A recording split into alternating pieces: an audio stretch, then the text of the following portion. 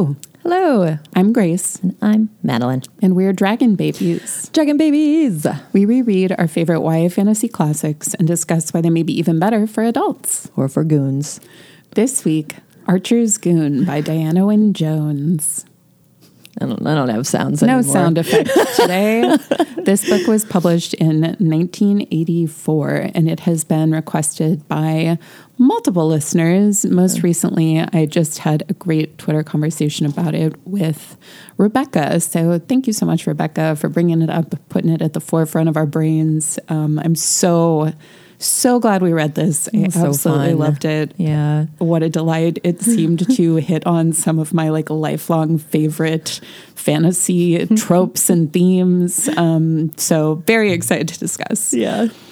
Before that, we will mention that we do thoroughly spoil every book that we cover. So if you haven't read this before, I highly recommend that you run along and check it out before listening. Before getting into our discussion, we will break down the way the publisher chose to package and promote the book. Madeline, will you do the honors? Have you seen this cover yet?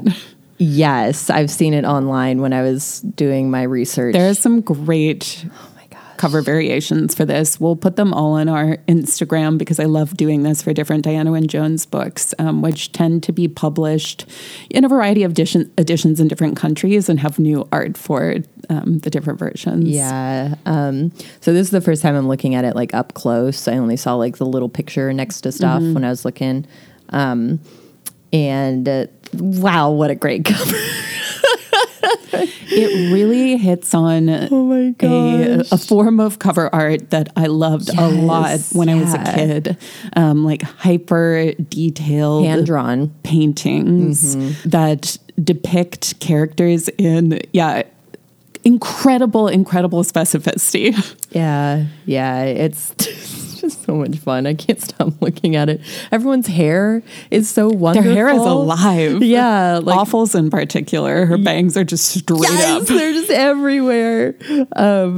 Very spiky, just like her. Yes, we have the goon sitting at the table. His knee is lifting it up, and it looks like some things are sliding off of it. He's just got his knife open and is smiling. He's grinning and just kind of looking over at Howard, who looks very disappointed, just what's going on with you? I'm holding my violin. Yeah, and you could see his fringe haircut that they talk about, which I love also. They've got the goon's jacket. He's holding his knife. There's just so many moments from the narrative that are included on the cover. Yeah, and his massive boots. They did a really good job of making him look like he looks in the book. This is a really good depiction. It's spot on. This cover art is by, you want to look at the back there? Mark Zug, or Zug. Z-U-G. Mark Zug. Thanks, Mark. Yeah, very good job. And Awful sitting there with her, she's the youngest. So how old is she supposed to be? Do you remember? I don't remember. Okay. Definitely younger than Howard. And Howard. Oh, she's 5 years younger than Howard because it was when he was 5 and she was born that their power went out. So she's 8-ish. And she's got her little upturned nose and a big old pout on her face, and she's just looking at the goon in consternation. She's got a headband and her hair is poking up all around it, and just looking at her, really, it just feels so much like a kid. It kind of reminds me of my stylings a little bit, and Grace's as well, maybe a mix of ours when we were little kids. With the big baggy sweatshirt. Oh yeah. And sneakers. Yeah. And I just realized Howard is also wearing a green and black Western style shirt under his jacket. It's so wonderfully realized. It's great. I even see the little teapot in the background. And you should just go look it up. I'll stop talking about it now. But better than looking it up, why not visit our website, dragonbabiespodcast.com? You can see it there. And we've got the sparkly Diana Wynne Jones at the top and then the title underneath it. I think the composition is also great in this picture, like the combo of title and words. And they kept all of the like reviews and blurb to the back, which I also appreciate. I don't love it when books have like a smashing success. I know, The New York Times on the front. especially because it can only be really short. And so it's usually reduced to just a couple of adjectives, and then it all feels the same. It all runs together. Every book essentially has the same blurb on the front. Yeah. So not super exciting. Yeah. And there's a really fun little excerpt at the top of the back that says, "Face the facts. This town is run by 7 megalomaniac wizards." I think it's really interesting that with all of the action scenes in this book and pretty outrageous sights, the moment that's depicted on the cover is the introduction of the goon and him just sitting with Howard and Awful in the kitchen. Yeah. And I respect that. Yeah. This is, going to be a tough book to market regardless, as so many of Diana Wynne Jones's books are. Gone on record saying this before. I think because she's difficult to classify, that's one of the main reasons why, especially in the United States, obscure. she never became the famed icon that the status that she rightfully deserves. But I think that this is a great attempt. Yeah. This is one of my like favorite packaging and covers that I've seen during our podcast times, I think. Yeah. And it kind of reminds me a little bit, not super, but a tiny bit of like the old Tamara Pierce books. Those were more posed and less like a scene from the books, but and prettier. They did a good job this looks of more like gritty. Yeah, which makes sense because this is grittier. This is a kind of filthy book. Yeah. It's cold, it's dirty, it's hungry. Crawling around in the sewers, and just everybody with a gets black hungover eyes. 8-year-old. Yeah. Just So many a little black bit eyes. of everything. Yeah. All of the time. So let's get into the plot. The book opens on our protagonist, Howard Sykes, a 13-year-old boy who is fascinated by spaceships, doesn't like practicing the violin, and in general is taking life day by day, just trying to get through. As many 12 to 13-year-olds do. As we all do, Yeah. and to this day. Yeah. So he lives with his father, Quentin, his mother, Catriona. Is that how you pronounce that name? I don't know. And his sister, whose nickname is Awful, because she is a nightmare. In fact, every member of the family is pretty unique, and I love them as a collection of family members. Yeah. The families in Diana Wynne Jones's books, to me, always feel very real. Yeah. And I really appreciate that. Howard and his sister come home from school one day and they find this huge man who self-identifies as the goon sitting in their kitchen with their dad, who is a professor's student, teacher, TA. I don't know. We don't know exactly what her role is, but she rents the attic in their house. Yeah. Her name is Fifi.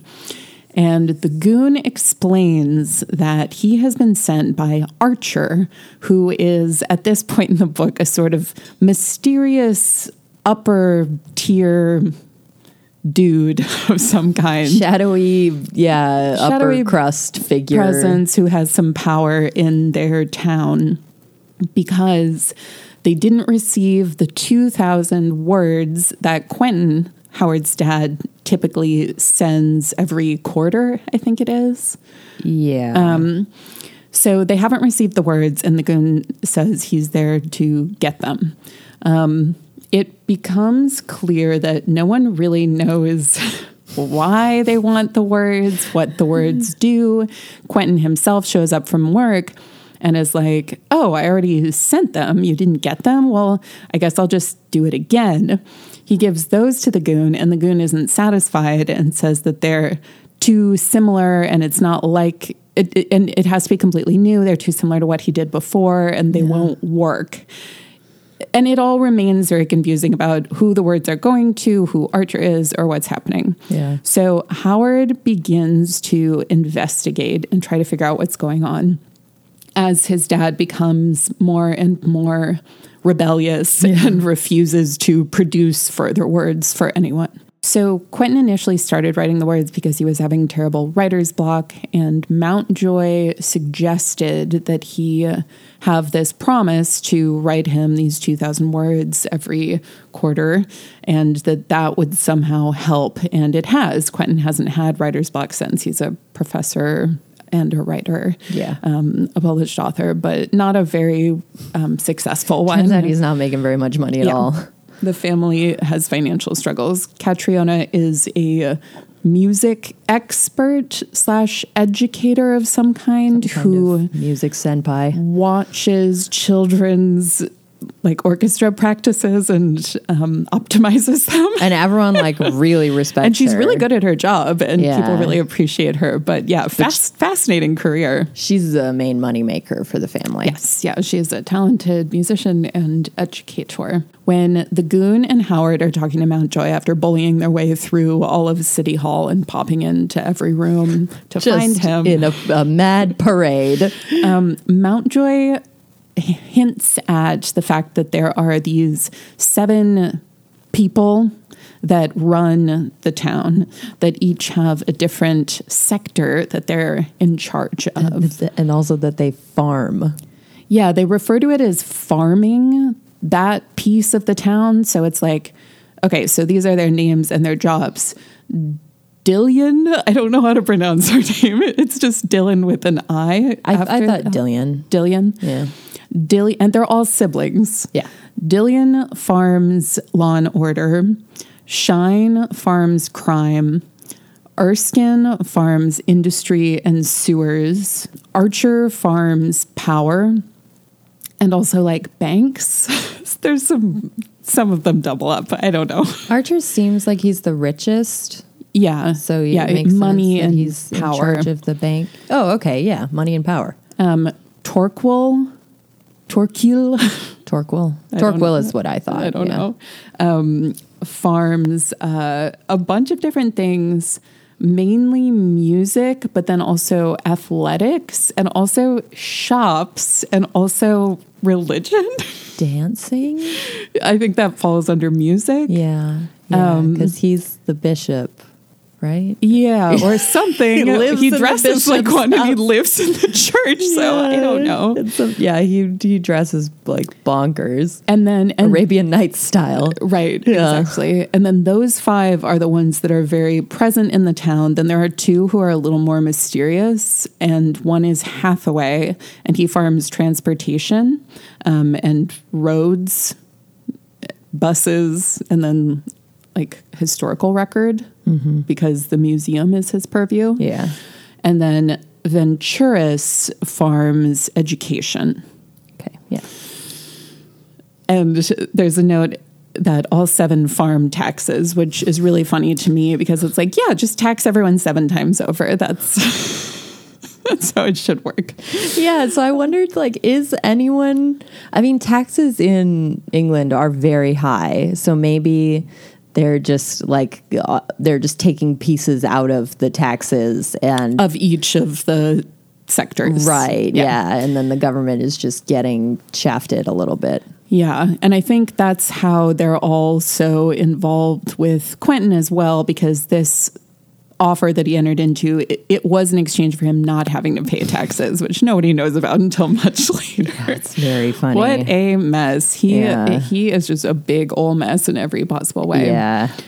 So at that point, Howard is also being followed by a teen and a gang of boys who seem intent on beating up him and Awful. Yeah. He's feeling very threatened, but the Goon is kind of acting as their bodyguard and taking them to school and taking them home and keeping them safe. Yeah, and the Goon is kind of, he's very physically intimidating, so unsurprisingly, the gang of youths doesn't want to mess with them when the goon is around. Yeah. But at the same time, they're trying to carry out this investigation and figure out what's going on. So their first step is to go see Dillion, who they're able to find through Fifi, the student at the grad student at the university, through one of her friends who's, well, not friends, but colleagues, who's also a grad student, who is in cahoots with Dillion to some extent, because they're trying to figure out what happened to Quentin's initial words that he submitted, because those seem to be the ones that the goon wants. Yeah. And Dillion is scary. She's a very beautiful lady living in a weird castle who tries to drug them from with Narnia vibes. Snacks. Yeah, for sure. And also tries to get information out of them, and they're very put off by her and are like, okay, what is going on? This is a lot bigger than we maybe realized. Yeah. Then at that point, they go to see Archer, because Dillion did have the words at some point. And then she pretends to give them to Howard, but tricks him, and he doesn't get them back. So they're like, okay, let's go see Archer. He's the one whose name has been bandied about the most. And it's being written all over the town. Also, Archer's name is appearing on walls, so that seems like it's pointing them in the right direction. So they go to meet Archer, who is this very wealthy, eccentric, power-hungry man who is sitting in a gleaming technological palace, and rides around in like a little scoop, carries him around and pops hamburgers through a chute whenever he wants one. He's got it going on. Yeah, at first I thought that he was just doing the hamburgers for the kids, but then later on he's still eating hamburgers. Yeah, so that's just like his food. Yeah, that's just his source, which I respect. And Archer reveals that he is trapped in the town, and that he and his siblings are all trapped in the town, and he thinks that Quentin's words have something to do with it. And he wants to leave because he wants to farm the world, aka take over the world. So Howard's like, oh boy, I don't feel like that's a good thing. Yeah. But I'm so implicated in this now, and I'm not sure what to do next. So at this point, the other power siblings are putting their intimidation tactics into play to try to get Quentin to write for each of them. Yeah. So they're each using whatever force they have against the Sykes family. So the road in front of their house is being removed and turned into a moat. There are big bands being sent past their house all hours of the day. The TV is constantly blaring different sounds, and then also messages like Archer is watching you, and all kinds of stressful stuff. Constant chaos. They run into Torquil, who farms, music et al., as I said earlier, and he tries to intimidate them and refers to Howard as a limpet boy. And his mom, since she works in music, he threatens that he'll take her job away if they don't give him the words. Everyone has their own special sort of blackmail that they're trying to enact to get Quentin to write. Quentin, meanwhile, refuses to do any of it. Yeah. And at this point, their house has no power. They don't have any money because their accounts have all been frozen. They're borrowing food from neighbors and doing their best to cook it on fires in the backyard. And I think that borrowing means just across the board. If they say borrowing food, that means they stole it. Yeah. Because they say like their neighbors get grumpy about the borrowing, and I didn't get the impression that it was because they were giving them the food. I think at one point they were, and then I do think that they escalate to they can't do anything. No, for sure. They have no other choice. I thought it was pretty funny when it was just like eating some borrowed this and some borrowed that. It's all just stolen. Yep. So at this point, Howard and Awful meet Shine because they're both interested in meeting each member of the family, the Power family. I don't know what to call them, to try to figure out what's going on. But they're also being warned by the Goon and by other sources that different ones are more unsavory than others. And Shine farms crime, so that does seem like a particularly dangerous person to meet. And then they're kidnapped and trapped by Shine, to try to force them to help her and give her the words. They do manage to escape. And then at that point, that's when they go to the museum, right? I think so. Yeah. So at the goon helps them escape. The goon is helping them throughout. And really, even though the goon came as quote unquote Archer's henchman initially, seems to act as his own sort of independent figure. Yeah, it's becoming apparent that he may not actually be beholden to anyone. No, yeah, he has his own whims. He falls in love with Fifi, who has fallen in love with Archer, and the goon is very lovesick, and he just keeps living at the Sykes house, even though they don't have food or money or space or a room. So giant. Yeah, he takes up the entire kitchen. It's, as I said, a real mess. At this point, they go to try to meet Hathaway, because at this point they've met everyone other than Hathaway, Venturis, and Erskine. Yes. So they go by looking at a school project.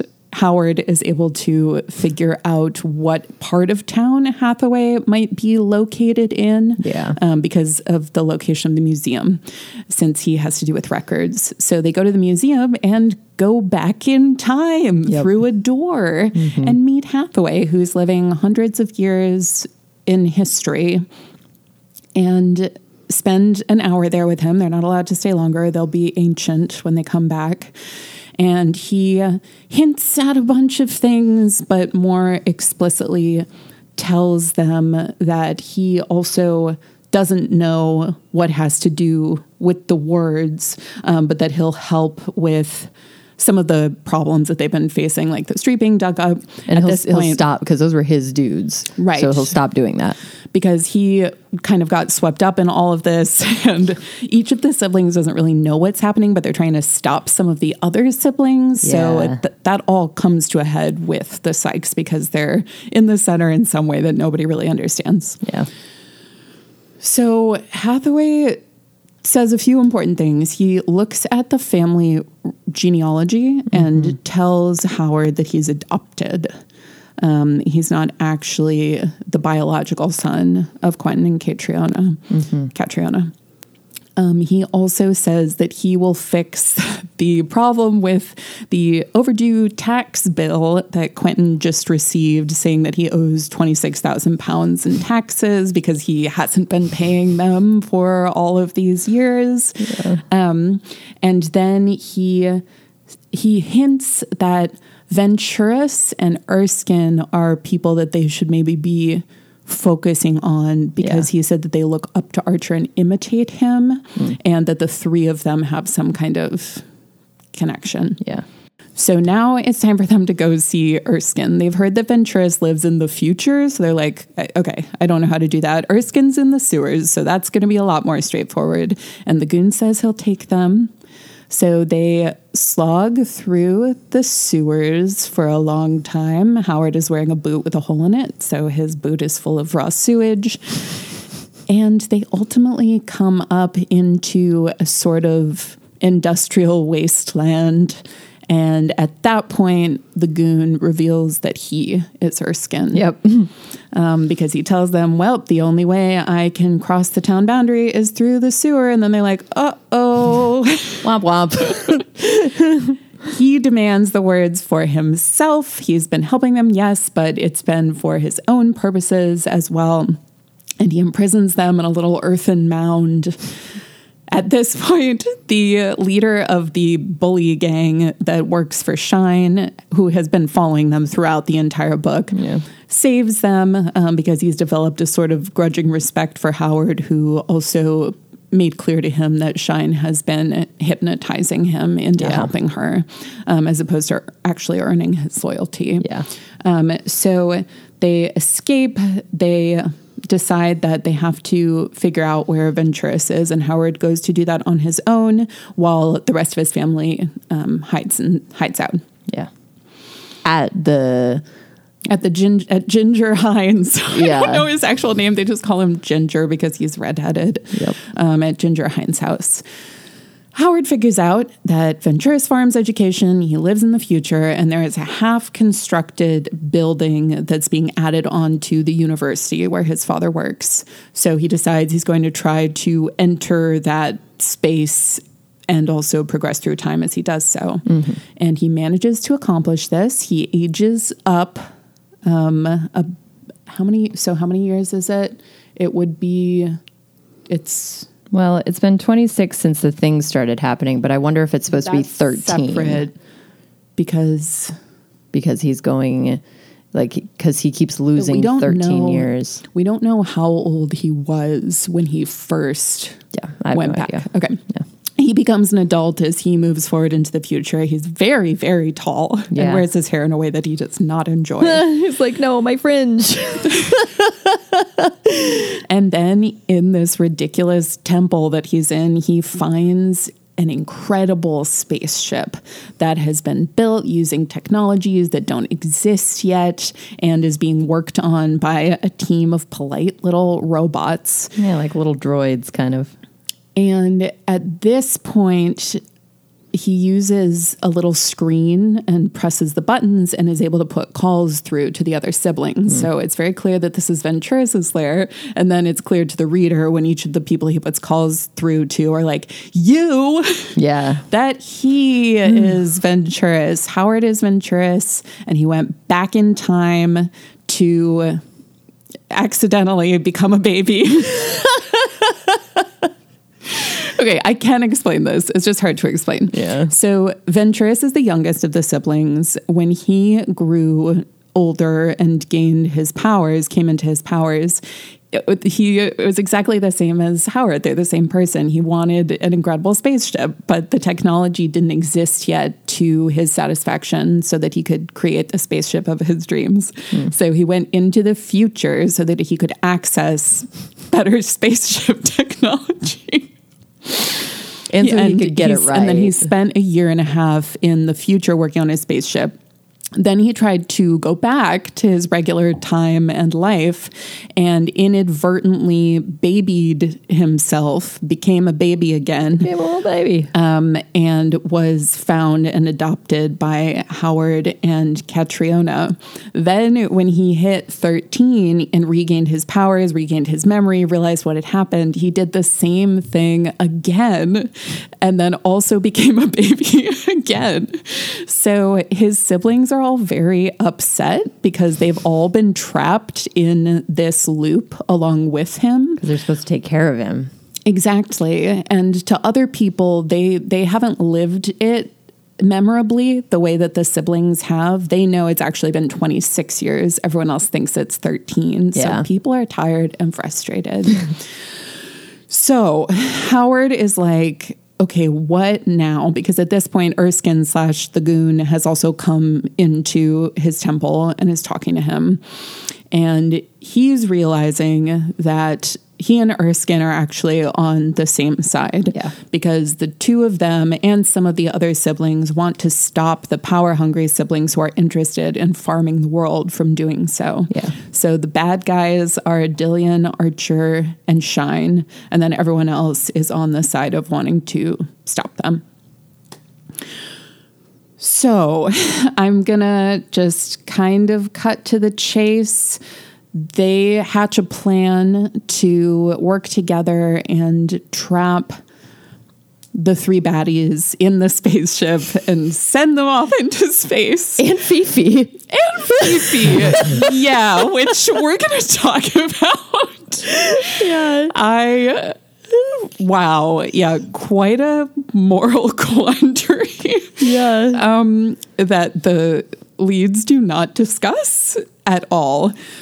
But they she definitely loves Archer, but they succeed in their plan. Venturis / Howard programs everything to a minute level of detail so that the spaceship can't return to Earth. Its course is set for Alpha Centauri, and once you enter it, you can't leave. So he's imprisoned them in the spaceship for the rest of their lives. And he also manages to trick his dad into still thinking that his words were the actual meaning behind everything that's happened, when in fact they were just a red herring. They were nothing.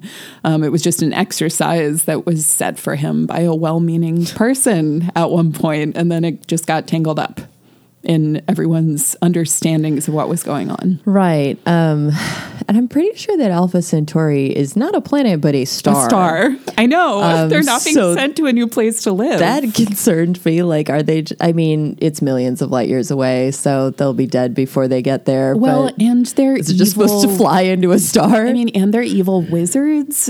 So what do you do with an evil wizard that you can't kill?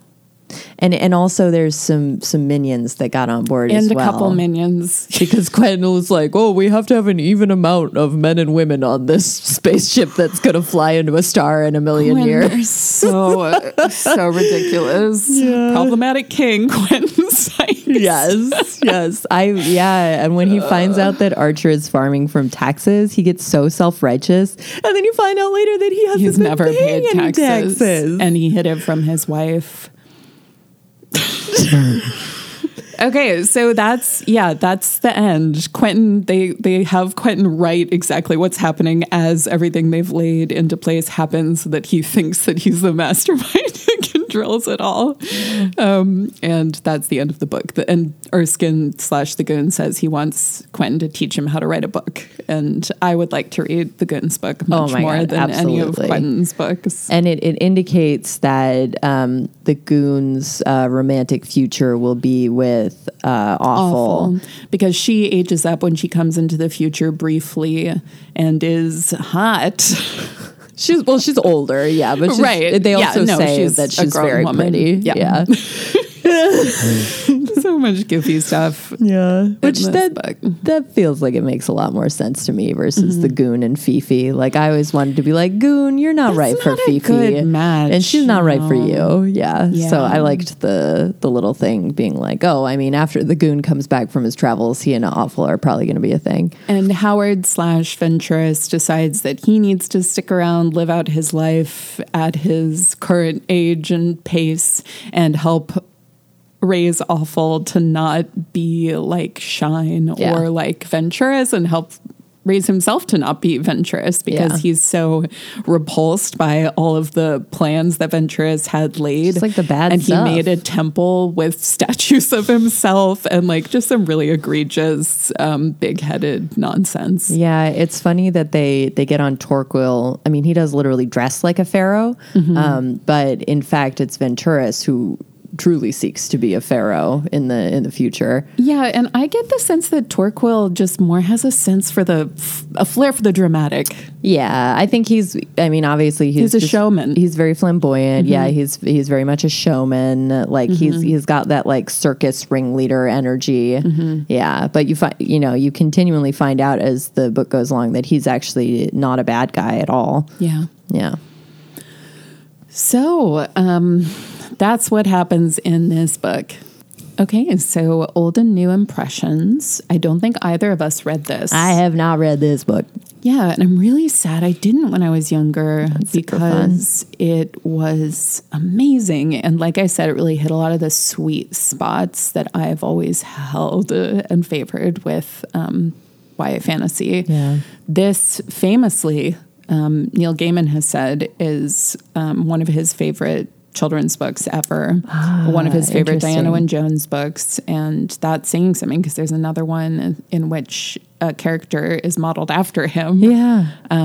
Deep Secret. And I really understand why. So one series that this made me think of a lot, that I love very dearly, is the Wayside School books by Louis Sachar. Down to the art on the cover. Yeah. There's really a lot of elements that are very similar between the two. The main being that different intangible concepts are made real in really interesting ways. Yeah. And as soon as we got to the different siblings farming these entities and making them concrete in this way. Yeah. I loved that so much, very tickled by it. And it leads to so many moments of just sheer comedic brilliance throughout the book. Yeah. I kept stopping to actually picture the visual of the chaos. The Wayside School books too, I think, felt familiar to me because of the way that the different siblings are each such an outsized character. Yeah. It felt like the different kids in Miss Jewel's class. Yeah. I love Wayside School so much. And I've reread them as an adult and they hold up. Yeah. I think Louis Secker is a genius, honestly, and I will books. spend my life trying to rip him off. All right. We're going to want to get rid of that if a copyright lawsuit ever appears. Grace Harnoy's book, Down Low School. And then the other piece that I really loved is that the book is really about sibling relationships and being a good sibling in a way that helps you grow and also helps your family members grow. And as you can probably tell from this entire project, we care a lot about sibling relationships. And my relationship with you and with our brother is so important to me. And with our little baby sister, Isa. And with our little baby, Isa. I loved that was really hit on time and time again, not just between the 7 siblings and in them coming back together after not speaking for years. Like Hathaway and Torquil reconnecting was really genuinely sweet and made me a little emotional. Because it turns out like they really loved each other. Yeah, everyone just was really misunderstanding one another, and they've been trapped in like a hellish time loop. So that's going to have an impact on your relationships. And they didn't know who was doing it. Yeah. But then also the relationship between Howard and Awful, which is really lovely. Like I said, I think Diana Wynne Jones writes families so well and so realistically while making really fun characters at the same time. And Howard and Awful on the surface are very annoyed by one another, but they also really look out for one another. And Howard has such a sense of responsibility in making sure that she's okay, although he does let her get drunk. But we'll talk about that in Pretend Food. And it was really, in the past, Grace. They can't drink the water there. Yeah. The only option is strawberry wine, which sounds delicious. Yeah, honestly, it does. And I really loved that. It was just very sweet. And also, especially when you're in a family where your parents aren't, I won't say inept exactly, because Catriona is doing everything she can, but she's very, she's laid asunder by all of the things that are happening. Like she gets sick. She's sickened by the horrible noise, and she's a musician and already has very sensitive ears. So she's just very addled by it. And then Quentin is a disaster. And he says at one point, my entire mission in life is to be a passenger. And Howard identifies it after he says that. He's like, Dad's being a passenger again. I know, that was so He's funny. Just not helping. That was so funny. And Quentin expresses that not really by being a passenger. He's being like an active roadblock and also like a leech on society. Yes. He's just really a nightmare. And then when he is interested in talking, he just pontificates to the point that he drives everyone away and like ruins carefully laid plans. But so with parents like that, it's even more important that Howard and Awful take good care of one another. And I love that Howard's driving motivation at the end of the book is to not like attempt to make more spaceships, which he has thought has been his lifelong goal, but to stay and help see that Awful grows into a healthy person, and that he takes care of himself too and grows into a healthy person, because he gets the hindsight, the value of having that hindsight of being back in the past and knowing what he became and getting to say, let's do that over. Yeah, like, let's not do that this time. So I thought all of that was explored really well. And through this super fun, goofy, just absolute madcap narrative. Yeah. Yeah. What were your impressions? I loved all the characters. Goon was my favorite from the very beginning. I was bummed when I found out that he was Erskine, because I thought that maybe it was going to turn out that he was a bad guy, especially when he was chasing them with all of his minions. But then it felt very correct when he came around and you found out that it was just because he was furious at Howard, who he realized was Venturis. Yeah. Because he thought that he was rightfully angry. But like, you know, Howard at that time as a child again. I loved Awful so much. I was telling Grace earlier, after she gets drunk and the goon is just like carrying her back, and she's alternatively, like, at one point she just staggers to a stop and is like, no one really loves me. And then like shortly after is giggling, and she's like laying on the museum floor saying like, I'm gonna be sick. And Howard's just like, no. No, you're not. As the museum curator just looks down on them like, we're in the middle of closing. Could you please leave? Yeah, and then when Goon is carrying her bag, she's like alternatively like kicking, and you know, it describes like her arms and legs waving, and then she immediately passes out. And she's insulting everyone, and then saying, and then switching and be like, no, you're a nice Goon. Yeah. Because she sees that she hurt the goon's feelings by saying that she prefers Hathaway. Yeah. And he's one of those rare characters in disguise throughout a book that doesn't feel false when it's revealed. I feel like we did get to see real sides of him. Yeah, and because Howard thinks at one point too, he's like, oh, it turns out the goon Erskine didn't have much pretending to do to be the goon. Like, he's actually, that's actually very similar to just how he is. And he was saying that in a kind of mean way at that point, because he was continuing his kind of monosyllabic speaking. Yeah. But it's much deeper than that. And the goon / Erskine is very intelligent also. Yeah, he was just pretending to be kind of, what would you say? Just like a big lumbering goon. You know, there's no better term. Yeah. I liked the way in the book that school was just kind of, it was like something you needed to get through in order to get back to what you wanted to be doing, which is really how I felt about school for a lot of my life. You know, later education I enjoyed much more, like college and law school, but prior to that, like high school and also before that when I was in Catholic school, like I hated being at school because I like didn't have a lot of friends, and like the friends that I did have were not healthy. So I really identify with Howard, you know, when he's supposed to be practicing his violin and he's just kind of like scraping it while he's thinking about what he really wants to be thinking about, which at the time was spaceships. He's actually entering a sort of meditative state because he says he disconnects his brain. Yeah. So that he can get through the violin practice that he has to do. Mm-hmm.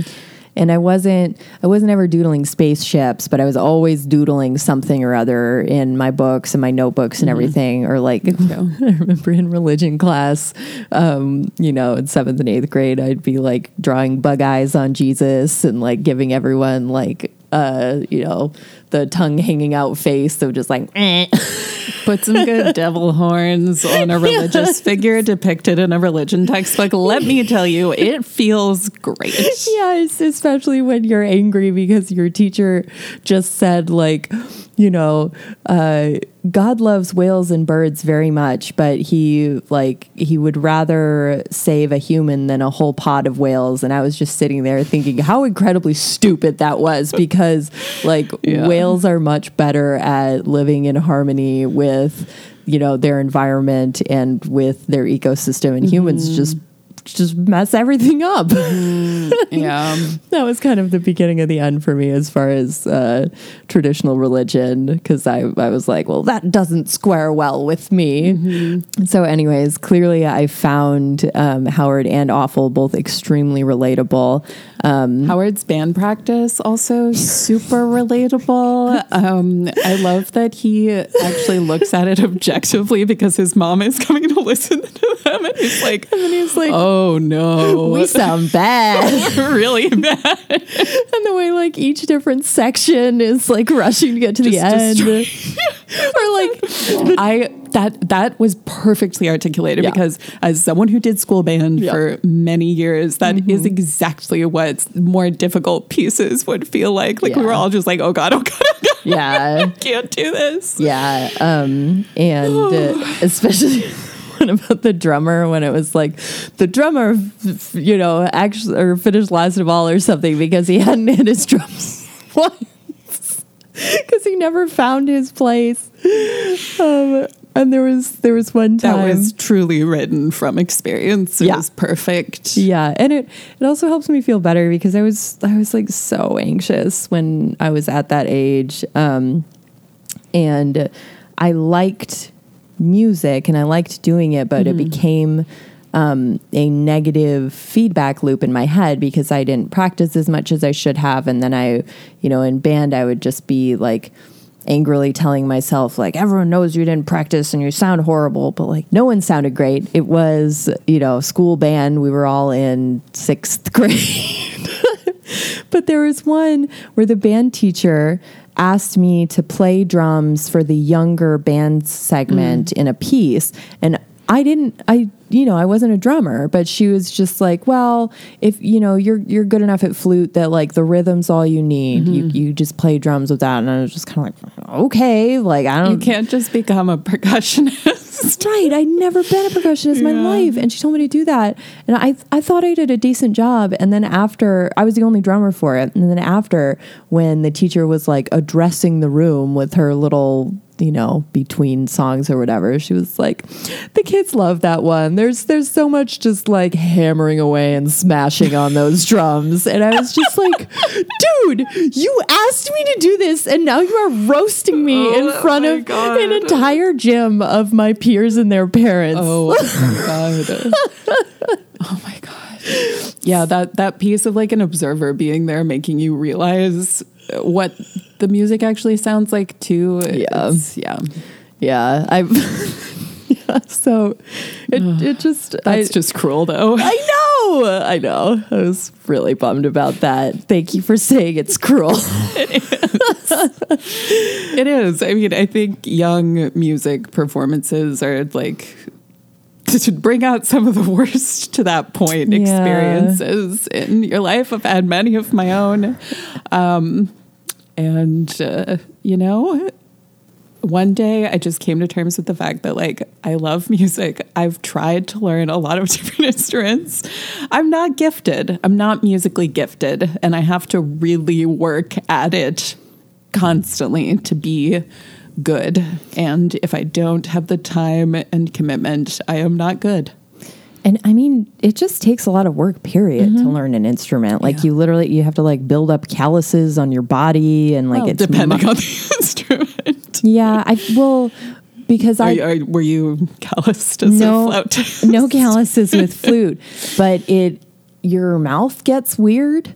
Because of the repetitive muscle memory of, you know, blowing over the little hole. And I have an indent from my reed. From your saxophone. And I have some sensory processing issues. So it wasn't too enjoyable for me from that standpoint, because it's also gross. Your instrument gets full of spit.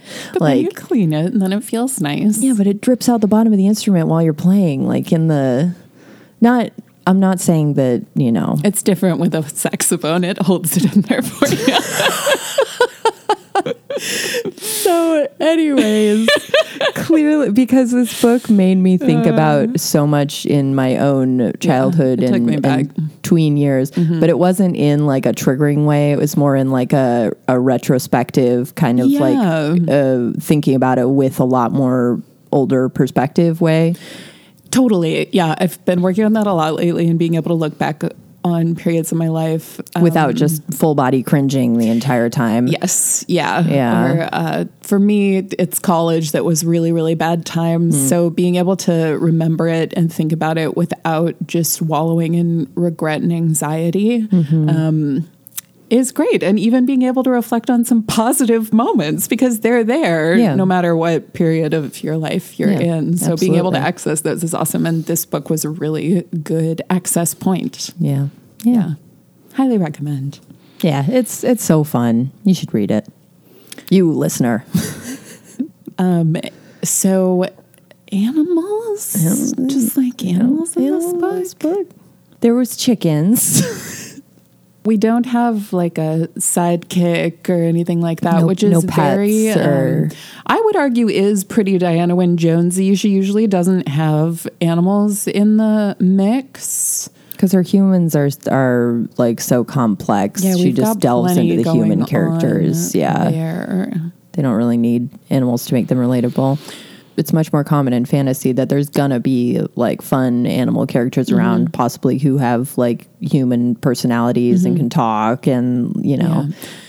Yeah, I wonder if because Diana is so interested in combining worlds in all of her work that there's, and I mean, just look at the complexities of the twists and secrets in this plot in this book, which I would argue is like one of her more straightforward books, actually, comparatively so. Yeah, that's a good point. Compared to her others.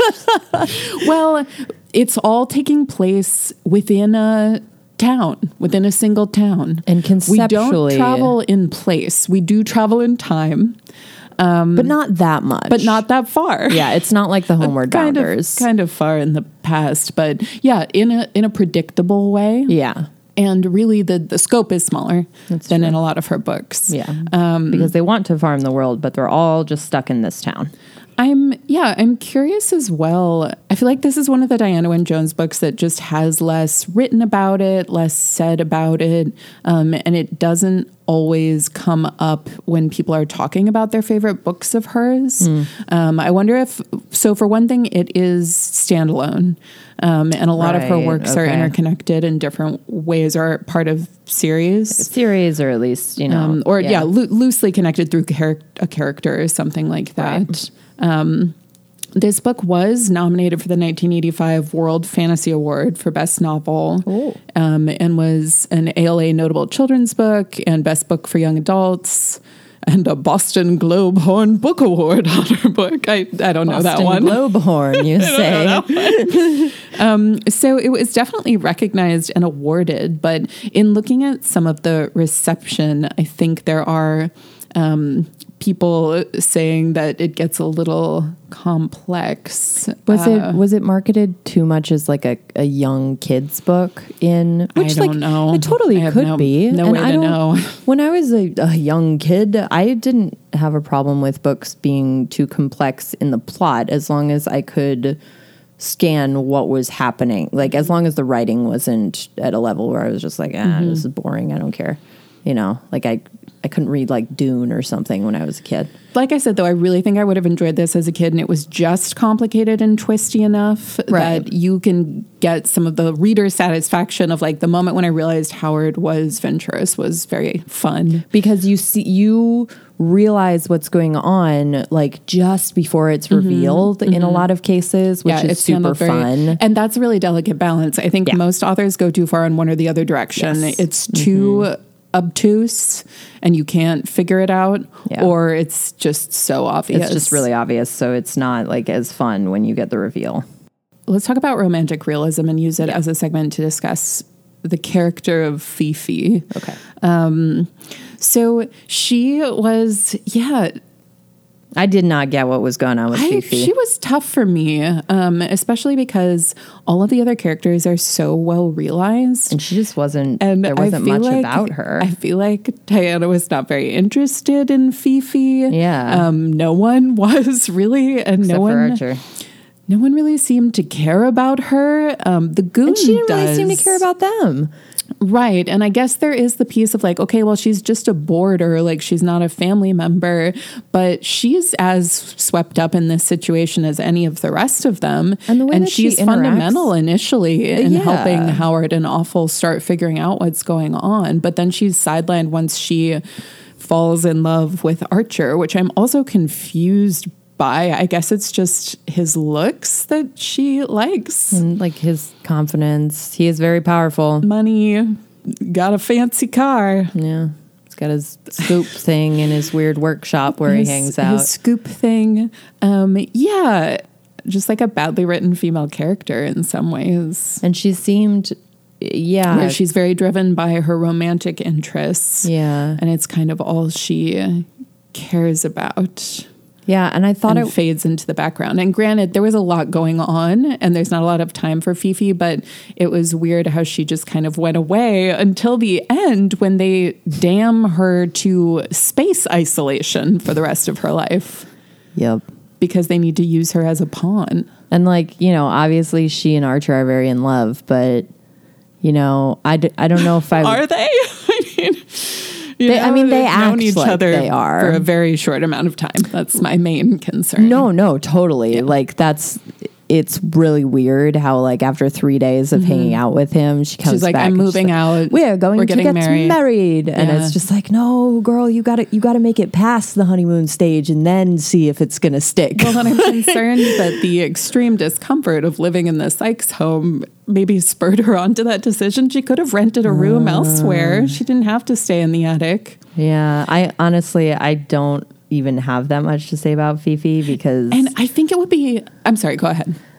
No, I mean, I don't have that much to say about her. I just kind of stopped paying attention to her once it became apparent that because the book didn't stopped care paying about her anymore. Yeah. Well, and I think it would be different if the goon didn't also fall in love with her and it's like she only existed to be the object of the male gaze, but she's like also not aesthetically remarkable. Right. So it was just very confusing. It was weird. And then she gets arguably the worst outcome for any character.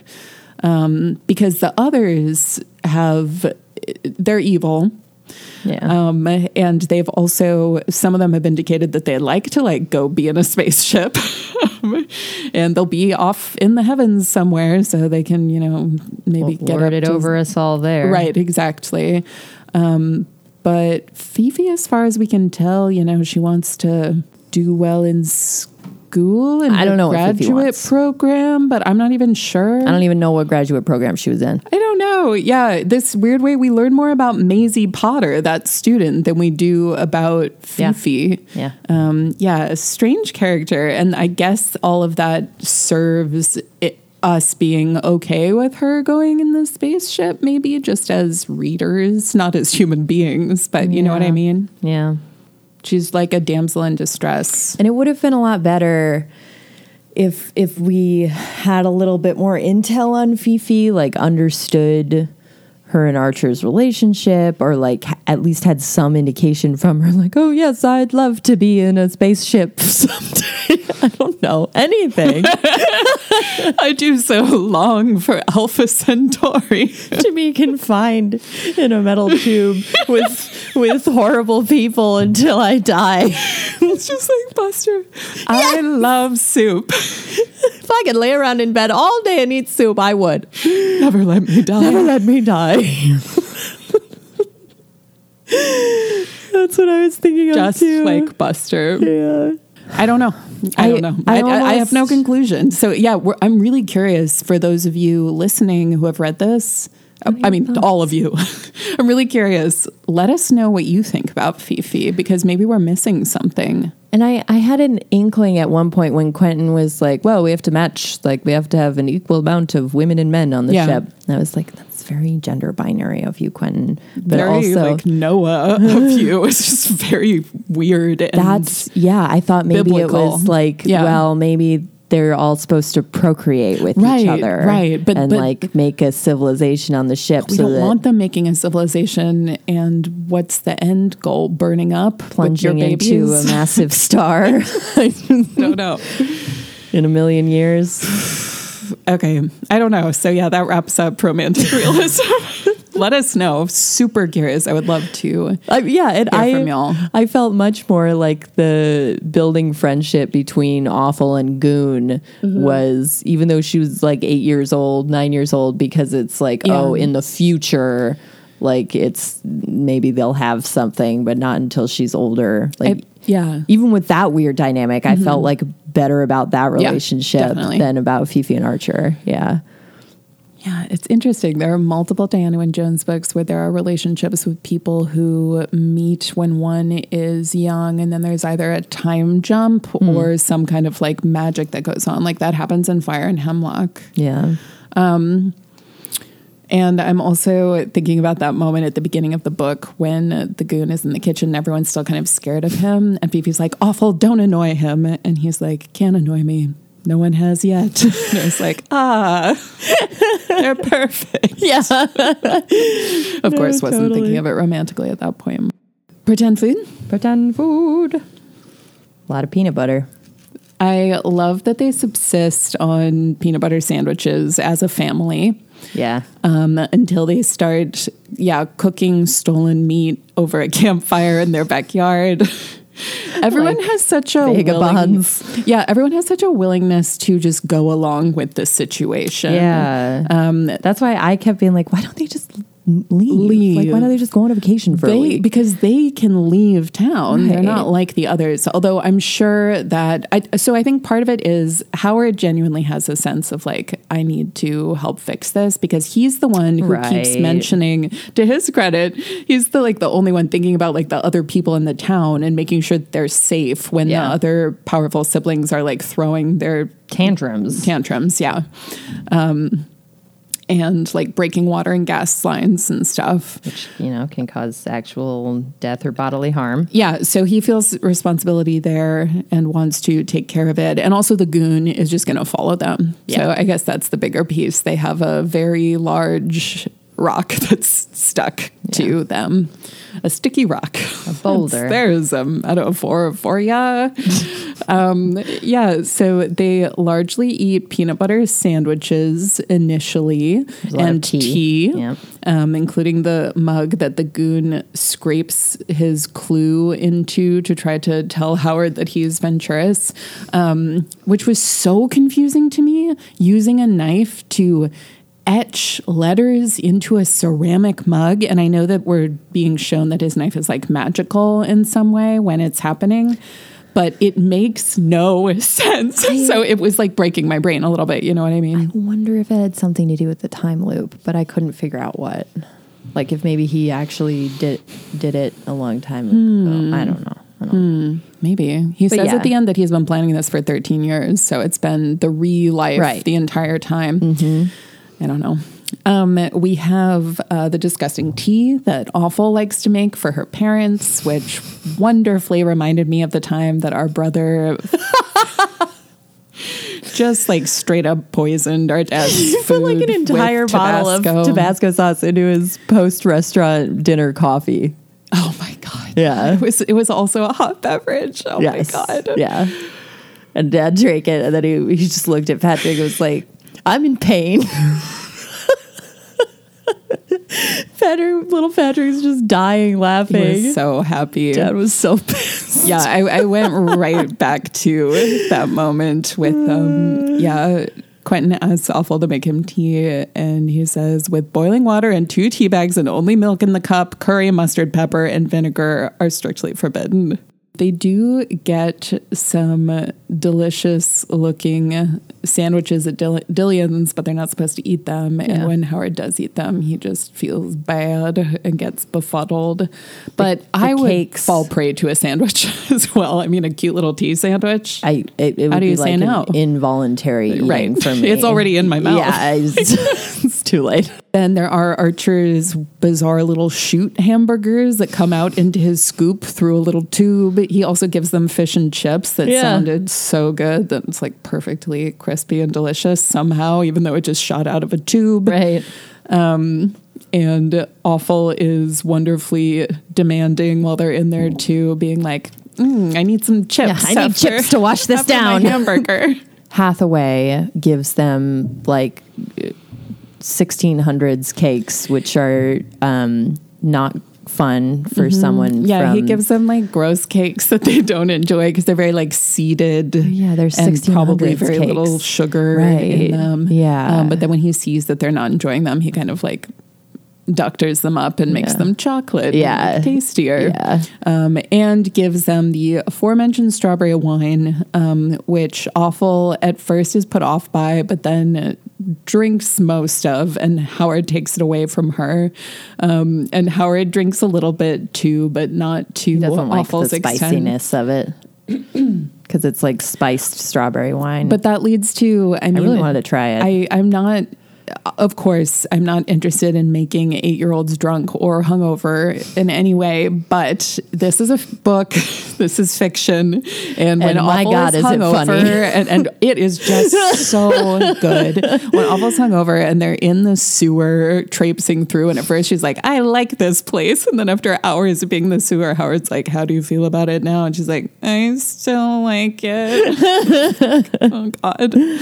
And when she comes down that morning and is just so mean to everyone, I can relate.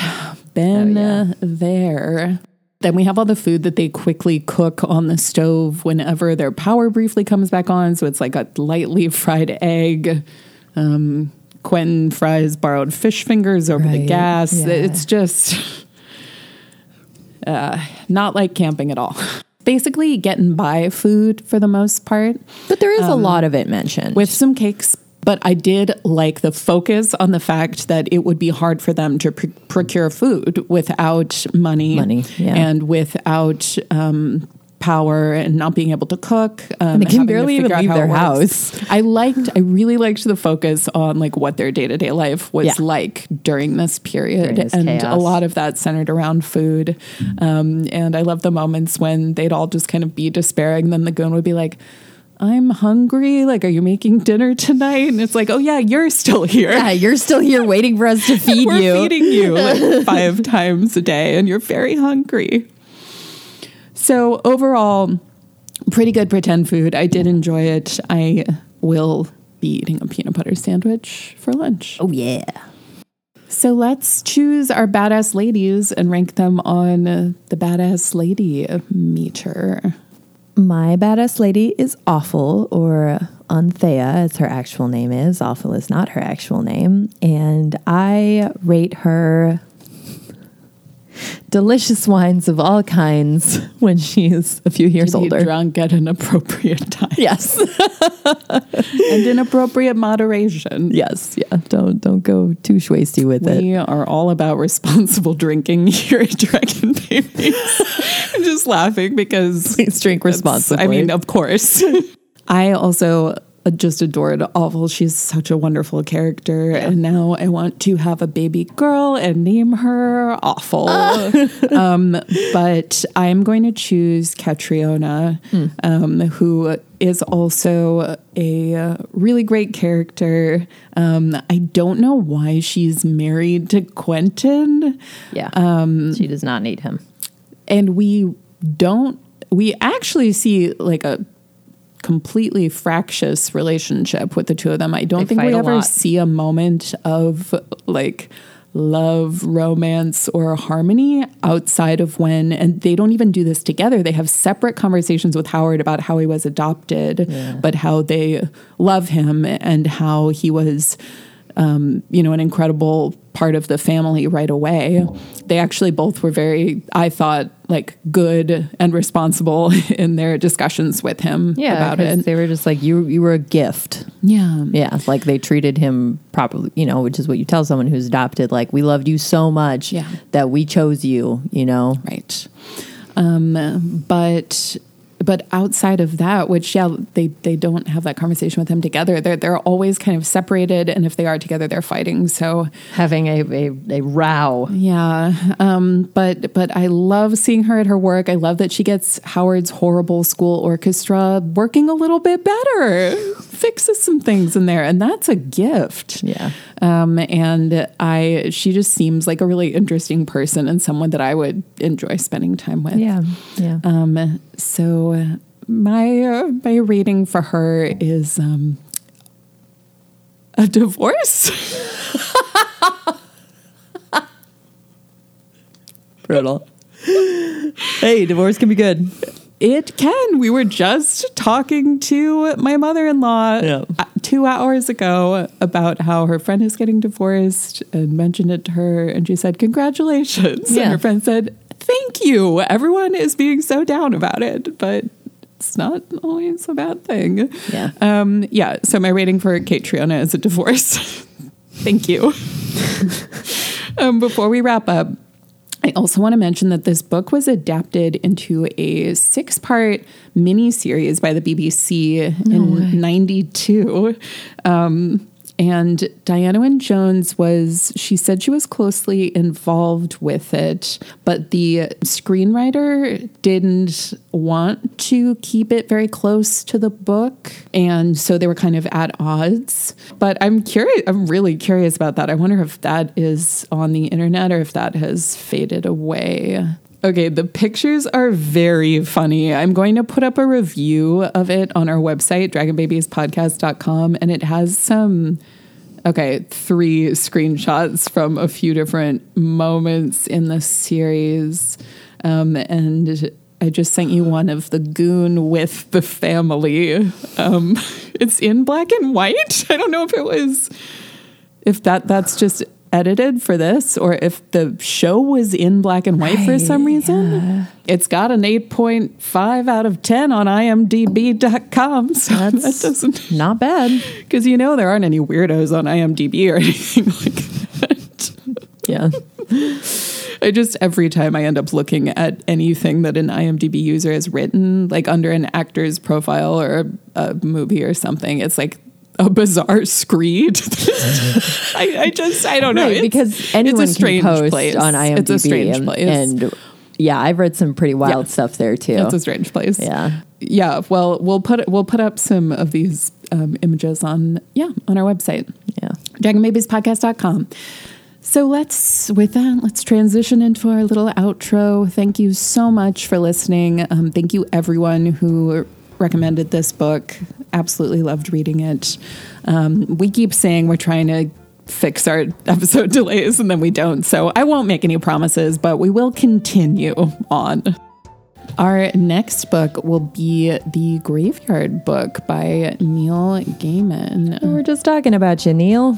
Excited to cover that. Yeah, just because we like to connect DWJ and Neil because they were good friends. So that'll come out someday. If you want to know when, be sure to follow us on Instagram at Dragon Babies Podcast, Twitter at Dragon Babies Pod.